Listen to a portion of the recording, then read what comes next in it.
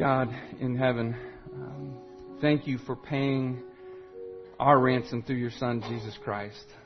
Jesus, thank you for being our God who was willing to humble yourself, to come, become a man, to dwell amongst us, to die in our place. We thank you for a time to worship together, to get into your word. And we ask this morning that you would allow your word to get into us, to change the way that we think and to change our hearts, to change the way that we live. And we ask that you would accomplish that in us this morning.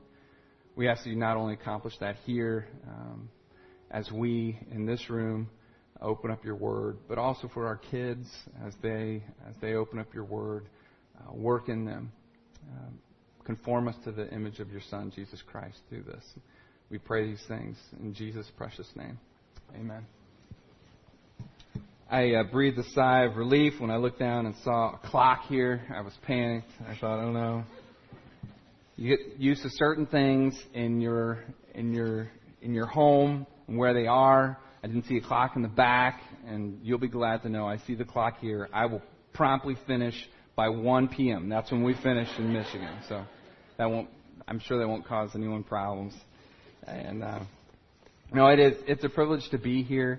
Just want to say thank you so much to the whole First Colony family. Thank you for loving. Thank you for loving my mom well. Thank you for loving my father well and my family. We've seen and literally tasted. We're still tasting. It's still in the freezer. Mini is still in the freezer. So. But we have tasted the love of Christ through you all, and we feel blessed to know what the family of God is like. Not just here, but we have felt it in Quincy, Michigan as well, and so we just feel privileged and thankful. As Ken mentioned, I think it's been 15 years or so since I've been here and had an opportunity to be able to speak, and so that's a joy. Quite a few things have changed. I think we were meeting through those doors in the other room last time. It's a beautiful space that God's blessed you with. He's been faithful. Some of the things that haven't changed are so delightful. One of the things is to see familiar faces. And I had to... Punky promised that she wasn't going to share any stories about me. And that's really good. She said, it was even more comforting. She said, well, any stories that were to be shared, I've forgotten them, and that's one of the good things about 15 years and time passing. Things have been forgotten, and because there are lots of stories.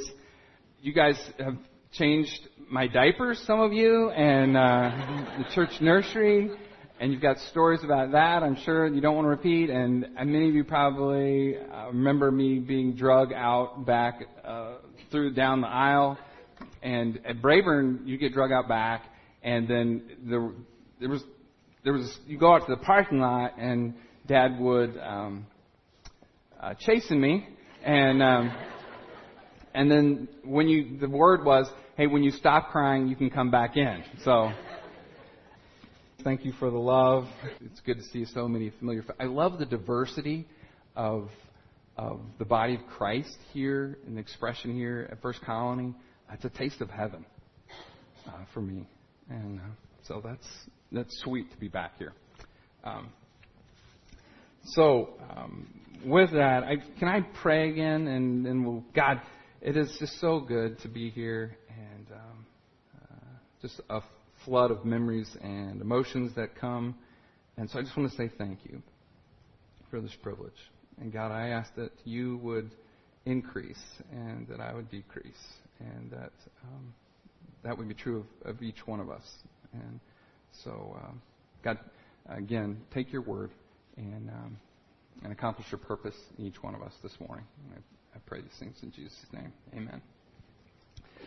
So it was July 19th, 1989, and Flight 232 took off from Denver Stapleton International Airport, and it was en route to Chicago. And from there, it was headed on to Philadelphia, its final destination. And not long after takeoff, it experienced a catastrophic failure.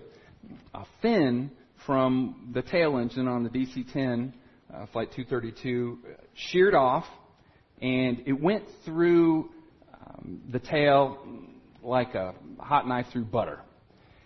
And when it sheared off, and when that piece of engine sheared off, it went through a point in the tail where all three hydraulic systems converge. And it's a unique place. There's only one place in the aircraft where all three hydraulic systems converge, and it's right there at that point.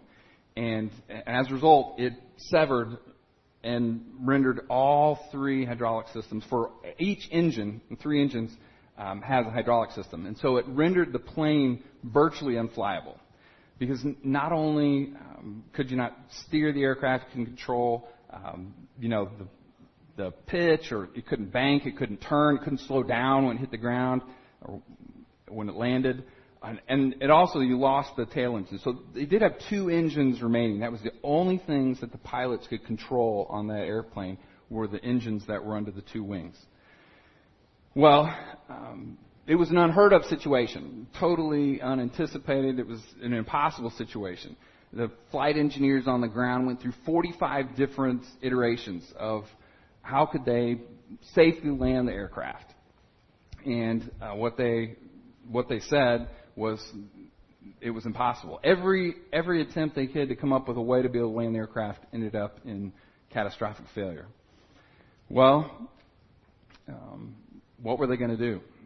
What they ended up doing was the men there in the cockpit ended up controlling the two remaining engines and increasing or decreasing the speed of the engine, and they ended up landing the aircraft. Well, it was not a perfect landing whatsoever, but they got down to the ground, and of the 296 souls that were on board, 184 of them were saved. Still, 112 lives were lost. It was a tragedy, but it could have been much, much worse. When Captain Haynes was interviewed after the time to recover, after the people healed, he was asked, what did he credit to the safe landing of the aircraft? And not only Captain Haynes, but the experts who assessed the situation, they attributed the success to teamwork. A lot of times we want to say, well, it was this heroic captain who obviously sees the situation and he safely enabled these 184 people's lives to be saved. And he said, no, it was teamwork. Look what Captain Haynes said. This is from a book called The Performance Factor. Captain Haynes said, the preparation that paid off for the crew was something called cockpit resource management. A fancy word for teamwork. He said, up until 1980, we kind of worked on the concept that the captain was the authority on the aircraft. What he said goes. And we lost a few airplanes because of that. Sometimes the captain isn't as smart as we thought he was. And we would listen to him and do what he said. And we wouldn't know what he's talking about. And we had 103 years of flying experience there in the cockpit trying to get that airplane on the ground, not 1 minute of which we had actually practiced, any one of us.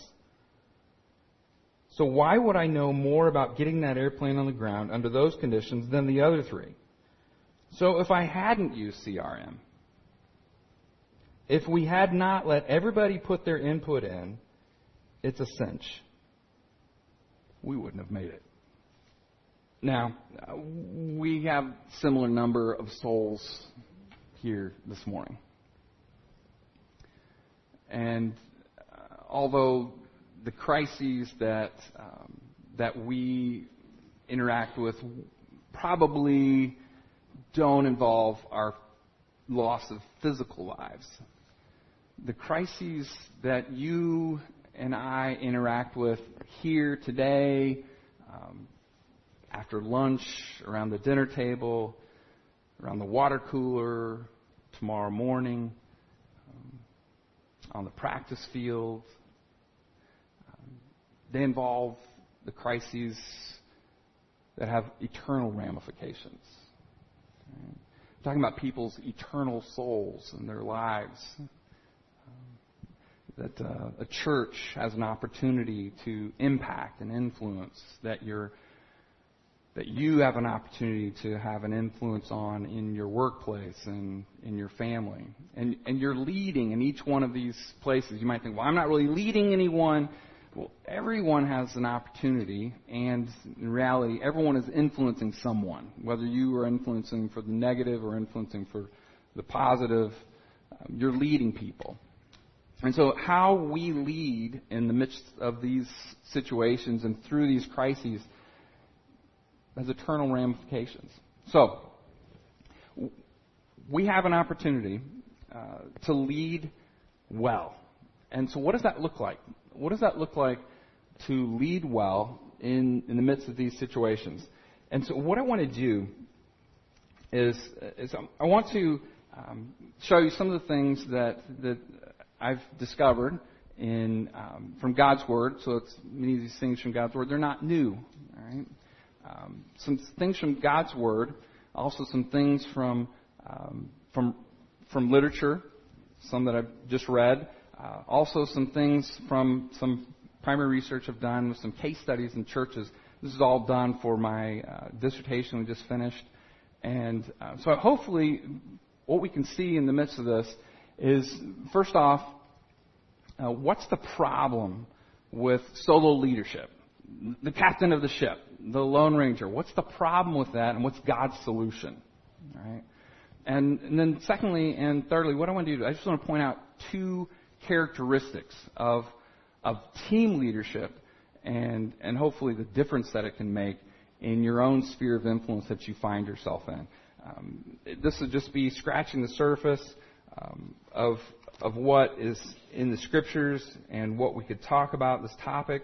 But hopefully it'll help you. And like I said, I think it's transferable to whatever context you find yourself leading in, and will help you to lead well in the midst of that. So, first off, what I want to do, as I said, I want to point out the problem with that solo Lone Ranger leadership, and then the solution that we find in God's Word. And so, turn your Bible to Exodus chapter 18. Exodus chapter 18 is where we're going to start. I think what you'll see is that Lone Ranger leadership is dysfunctional. It often will result in burnout of leaders, and it often too hurt people and hurt churches. The first scenario that we see here in Exodus chapter 18, Moses is leading this throng of the children of Israel, and maybe 3 million people in the wilderness. And when you think of strong leaders, I mean, that's the kind of person, when you think of the people of God, you have this picture of Moses. I mean, he is the ultimate Lone Ranger, strong leader. But Moses is met in the wilderness by his father-in-law, Jethro. Jethro shows up there in the wilderness, and he's bringing Moses' wife, and he brings his sons, and he observes what's going on, and this is what he says. He says in Exodus 17:18, the thing that you are doing is not good. You will surely wear out, both yourself and these people who are with you, for the task is too heavy for you. You cannot do it alone. What Jethro, the priest of Midian, points out to Moses is, hey, not only is this not good for you, Moses, but this isn't good for your people. What he found is Moses would start early in the morning, and he'd start judging cases at sunup, and then he would, long into the night, he would still be judging people. And he said, this isn't good, Moses. You got to change some things. And really, the people of God,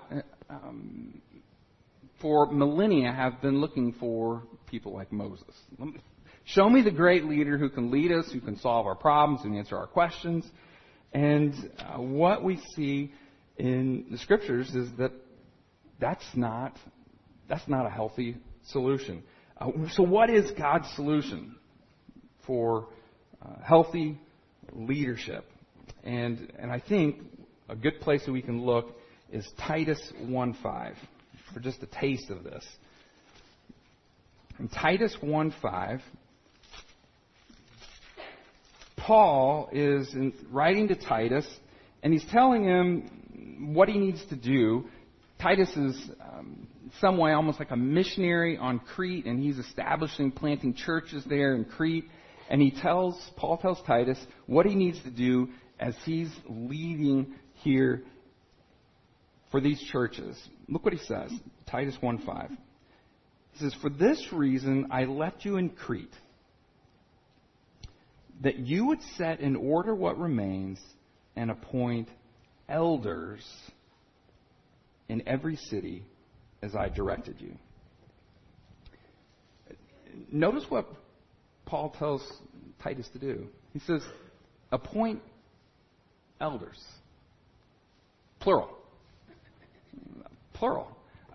Not one. Don't look for the superstar. Don't look for the rock star.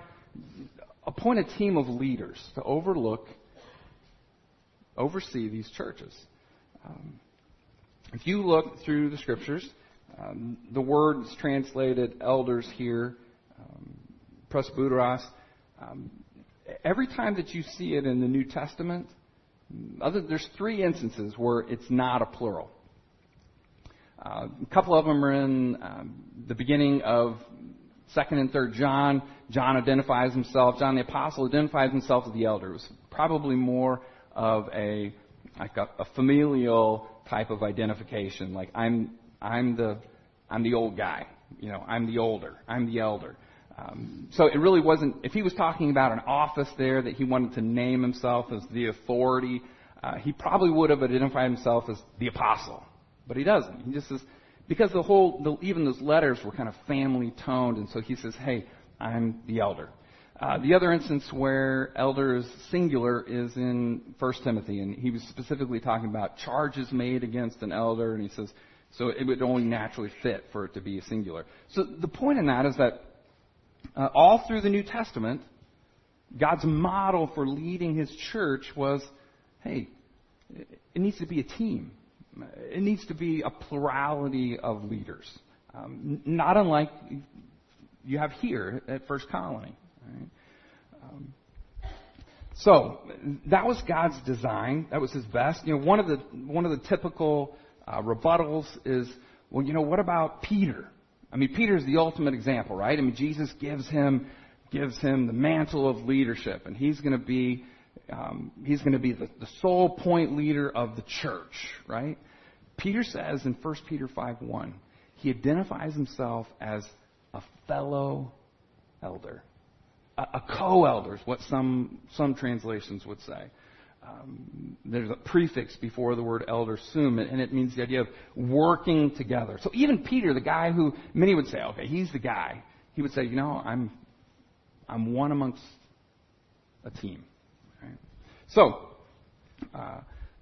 God's best for the church would be that it would be led by a team. Healthy churches are led by a team of leaders. Secular and Christian news stories are full of bad examples of. We've seen that. The news has been full of it the last several years. I'm not revealing anything new, but these are guys that. I've listened to their podcasts. I've read their books. You've been to their conferences.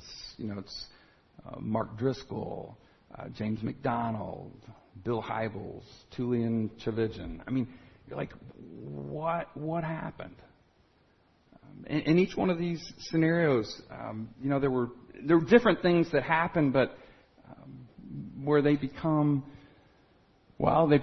solo leaders, and not only do they fall in the midst of tragic, sinful choices, but the church around them is deeply hurt. The people, wreckage of lives, and you're kind of like, what was it? Well, you have a team. We're working together. It was one person leading the church. So what you see is that healthy churches are led by teams. That doesn't just happen it's not as easy as it sounds. All right. What is that? What kind of characteristics make up that kind of a team, and what kind of characteristics are typical of leaders that can function and lead as a team? All right. And so there are numerous that we saw in not only in Scripture but in literature and in case study research. But what I want to do is I just want to point out a couple that quite honestly might surprise you because they're so common and, well, they're just kind of right underneath our noses, but they're often overlooked. And so, as I said, these characteristics can help you just as much in your home as they can in the church. All right. So, the first characteristic that I wanted to point out is found in John chapter 13. Is a place where we see it first. Well, that's the place where I want to go first. John chapter 13, starting in verse 12, what you're going to see is that healthy churches are led by teams of humble leaders. John chapter 13, verses 12 and 13. Jesus is with his disciples. He's passing on the baton of leadership to his disciples. They're going to be the ones who are going to lead the church going forward. And on the last night, before he would die on the cross, he tells them the key to leading. And he says something that's not typical for leaders. He writes, or he says, so when he had washed their feet and taken his garments and reclined at the table again, he said to them, do you know what I've done to you? You call me teacher and Lord. And Lord was a title of someone who was the preeminent leader, right? The point leader. And you're right, for so I am. If I then, the Lord and the teacher, washed your feet, you also ought to wash one another's feet.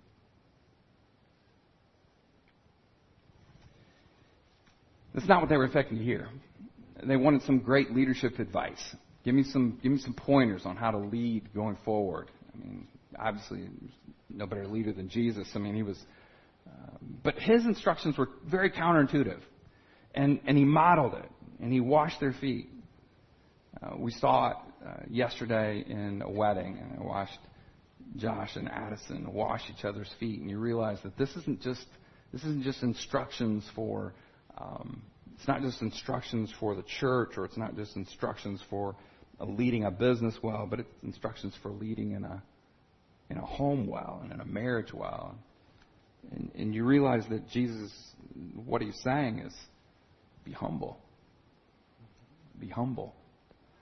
If you want to lead well, if you want to lead a team well, you need to be humble. You need to be willing to do things that typical leaders aren't willing to do. You've got to be willing to let go of what is rightfully yours. And that's really what Jesus did. He had the right to be Lord, and what does he do? He takes on the job of a servant. Let me wash your feet. One of the books that I had the privilege of reading and enjoying it's called Lessons from the Hanoi Hilton. 6 Characteristics of High Performance Teams. It's actually published by the Naval Institute Press. It was written by Taylor Kyland and Peter Fretwell. And what they found when they looked at groups of POWs, and as they were studying POWs, they realized that there was this group of POWs that were outliers. There's something different about them. What made them have such better outcomes? I mean, after they had been prisoners of war, they had higher education levels when they got out. They had longer lasting relationships. They had fewer cases of PTSD. They had higher incomes. I mean, there was all these outcomes that they studied after they were imprisoned, and they said, what's different about these guys? And they were all from this one group, and they had all been in the Hanoi Hilton. John McCain was one of them.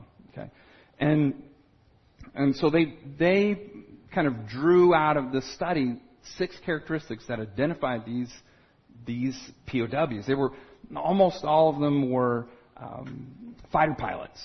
So and these are guys who are like egos that are bigger than life, right? They were fighter pilots.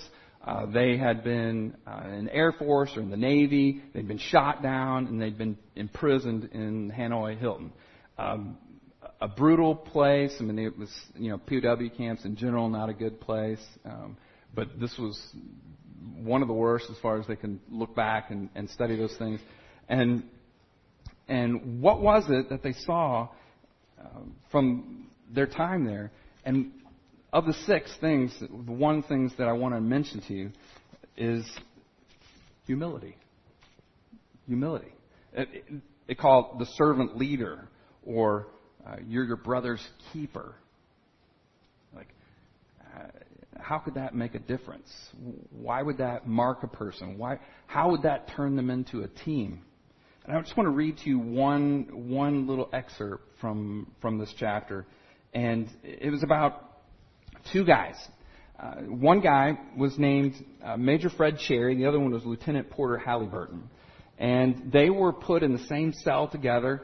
I guess their captors decided that this would be a way to continue to mess with them.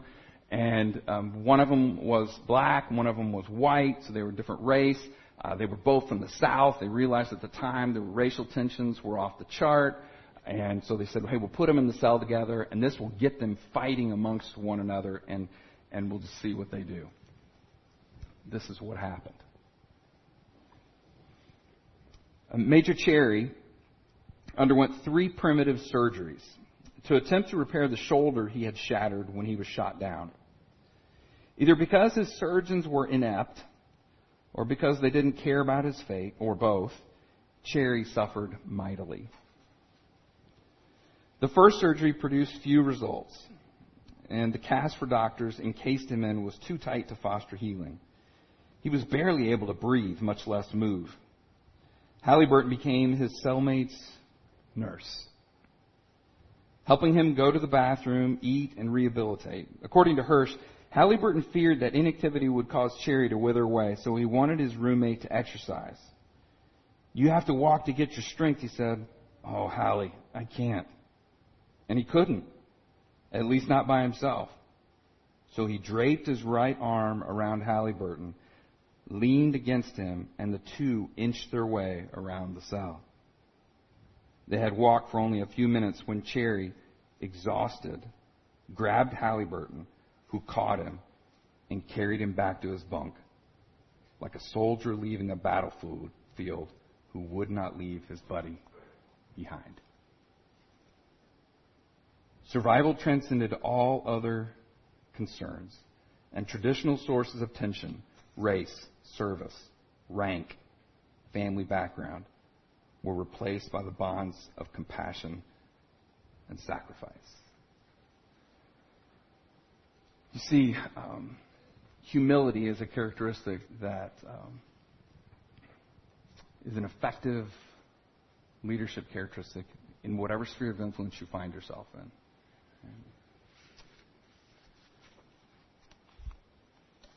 One of the churches that I had the privilege of studying, it's called Countryside Bible Church. And Countryside is led by a group of 5 pastor elders. That's how they identify themselves. And they have on that leadership team, there are 2 guys who are full-time paid pastors. There are 2 guys who are part-time paid pastors. And there's 1 guy who's just complete volunteer pastor elder. So they're all pastor elders. They all have the same title. They all share in discussions. Everyone's voice is heard when they have discussions. I had an opportunity to not only interview them, but I had an opportunity to sit in their leadership meetings, and I've seen the ministry and things that they do in our community and around. They're actually, Countryside is positioned about 30 minutes away from our church, And it's near a town called Jonesville. Jonesville's about 2,000 people, and Countryside's a couple of miles outside of this town. You're like, why would you want to study this little rural church? I mean, one of the things that not only have I seen the fruit of their ministry for quite a while, and I also do some similar ministry at Hillsdale College, and our churches have interacted in multiple ways because of that, was that there were some exceptional things about some things that they had done. One of them was the pastor who was there before was a guy named Pastor John Lilly. And Pastor Lilly had been there now, he's going on 40 years. And he, in 1981, a few years after he had started there, the church was about 35 people. So over the last 35 years or so that he's been there, the church in this town of 2,000 people grew from 35 people to over 300 people. Now, you might say, well, yeah, that's 300 people. Yeah, it's not that, it's not, magazines aren't be written about that, all right?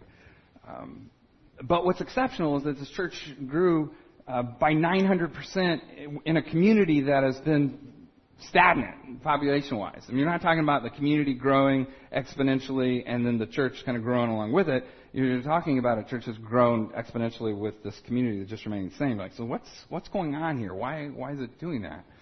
Well, the church's motto is members of the church work together to glorify God by sharing His Word and by mentoring, serving, and supporting each other. And they've done just that, and they've modeled it from their leadership team. And one of the things that's exceptional that I kept seeing was this idea of humility. A couple ways that I saw it, that in many ways, but I just want to point out a couple. All right.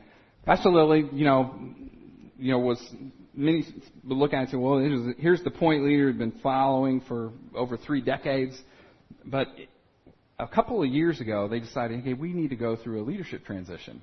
And so there's one guy who had been a pastor there for over 10 years. He had been the youth pastor, and they went through this leadership transition, which is very unique because even though he had been the leader of the church for over 3 decades, he was able to pass on literally the staff of leadership, and then he's remained there as one of the elders and one of the pastors. Now he's a part-time guy, and you have another guy that stepped in. The old youth pastor stepped in, and he's the senior pastor. Very abnormal for this to take place. And I was like, how did they make this happen? Humility, I think, is the primary thing. For example, so I'm sitting in this meeting, and the elders are trying to decide what are we gonna do about this Asian pastors conference. They were talking about having a pastors training conference in Singapore, and they were going to train Chinese pastors that were going to come in there. And so how are we going to do this? And they were debating about it, and it wasn't. Everyone wasn't agreeing. They were all being yes men. So people were stating their opinions and going back and forth, and Pastor Lilly would express his opinion, and other people would listen. But at the same time, he gave the other people opportunity to chime in, and he would ask the new senior pastor, his name's Pastor Rob, ask him what his opinion was, and rather than everyone just kind of, okay, we're just going to do what Pastor Lilly said, everyone was deferring to one another. They were all listening to one another. They would ask questions of one another. I was like, this is very unique. Here's a guy, he obviously should be reigning over the whole thing because, he's been leading so long, surely they would do it. It's remarkable to watch it all take place. Then they arrive at a really good solution together, allowing people to chime in.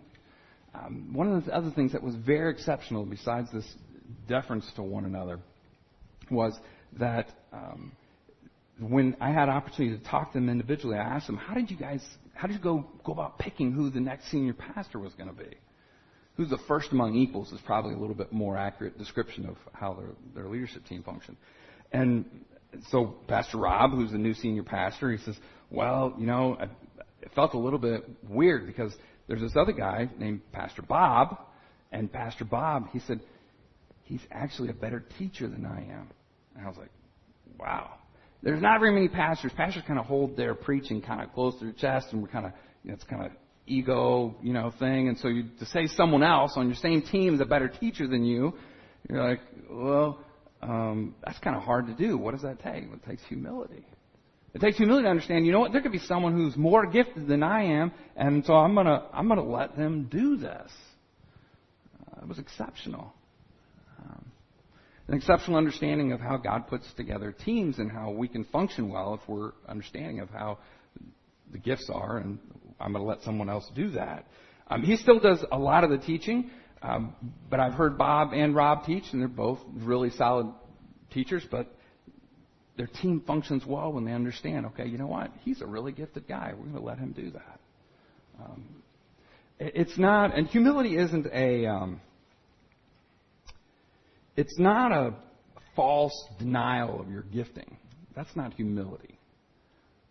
It's an understanding that this is how I'm gifted, or this is my position, and I'm willing to give it up. I'm willing to give you the floor. I'm willing to listen to what you have to say. I'm willing to acknowledge that you might be more gifted, or you might be more experienced, or maybe God has given you knowledge that I don't have. And so I'm going to listen to you, just like that pilot. Patrick Lencioni says in his book, The Ideal Team Player. Just saw this in the airport when we were flying here. And I thought, man, that's cool. What does it say? What does he have to say? And remarkably, I wasn't looking for it. Number one virtue of a team player, humble. This is just a secular book. Right? He says this, humility is the single greatest and most indispensable attribute of being a team player.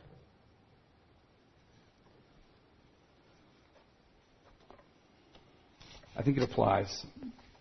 It applies in this church. It applies in our church. It applies in your business. It applies in our homes. Husbands, humbly love your wives. Listen to them. All right. God's given you them the gift. What's the second characteristic that I want to point out? There could be lots of them. I could go on. Already past my time.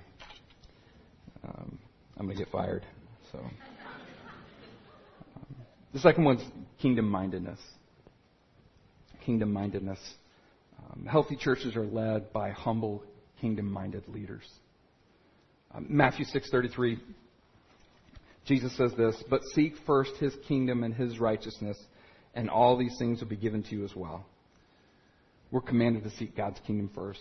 If you're going to be, and this really flows from humility. If you're going to be a humble leader, and what you're saying ultimately is, okay, God's kingdom is more important than mine. And if you're on a team, it is very normal for pastors or elders or leaders or in a business, it's very normal for us to protect our silo, to protect our kingdom. So we hold on to it with a closed hand, and so we don't want to give up resources. We don't want to give up people and control of them. We don't want to give up money and control of it. And so we just hold it tight to us. And what Jesus says is, you know what? If you want to lead well, in whatever sphere of influence you are, you've got to be a kingdom-minded person who says, you know, it's about your kingdom, and I'm going to seek it first. And so you've got to be willing to let go. At Pine Ridge, one of the things that we have seen and that God has done, and we've strived to be a sending church. And that's not easy. Because, if, for example, a couple of years ago, one of our guys had been a youth pastor for 27 years at the church, and he was sensing he was called by God to go and help a church that had been planted about 10 minutes away from a church in a neighboring community called Coldwater. And there's a lot of not only his friendship and partnership in ministry, but a lot of relationships that are connected to him and people. And you're like, okay, we're going to let go. We're going to seek God's kingdom first. We're going to hold on. And what we found is that when you seek God's kingdom first, He provides for your needs. The leadership holes that are left, He takes care of them. He fills them. The dollars that you think, oh, boy, I don't know, what are we going to do? God takes care of it. That's what He says. Seek first His kingdom, and all these things will be given to you as well. Just like humility, it doesn't add up on a human scale, but in God's economy, it does. Pine Ridge doesn't, no articles being written about us in magazines. We're not being written up in Christianity Today or anything like that. But one of the things I started looking at as we look back, and the whole attendance at Pine Ridge is pretty flat over, a couple of decades. It hasn't changed a whole bunch. But I started looking back and started just counting and started seeing where people were going.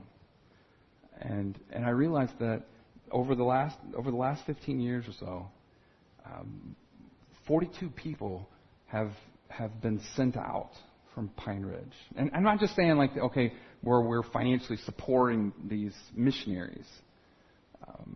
These are people that left and went to seminary. These are people that are vocational missionaries in local ministries. These are people who are international missionaries in places like South Sudan and South Africa and around the globe, church planting in Papua New Guinea. And you're like, so that's like 3 people a year. And each one of those is like, okay, I'm gonna trust that the Lord's gonna take care of them. And as we send them out and go, we're gonna seek His kingdom first and to remind ourselves, okay, God, You'll take care of our needs. We're gonna seek Your kingdom first. See, healthy churches are led by humble, kingdom-minded leaders. Ultimately, we follow Christ. And regardless of the sphere of influence you have, in Philippians 2, Paul says, have this attitude in yourselves, which was also in Christ Jesus, who, although existed in the form of God, did not regard equality with God a thing to be grasped, but emptied Himself, taking the form of a bondservant, and being made in the likeness of men. Being found in appearance as a man, He humbled Himself by becoming obedient to the point of death, even death on a cross. God, I pray that would be our attitude. That regardless of the context that we are leading in, that we would be humble, kingdom-minded, Christ-like leaders.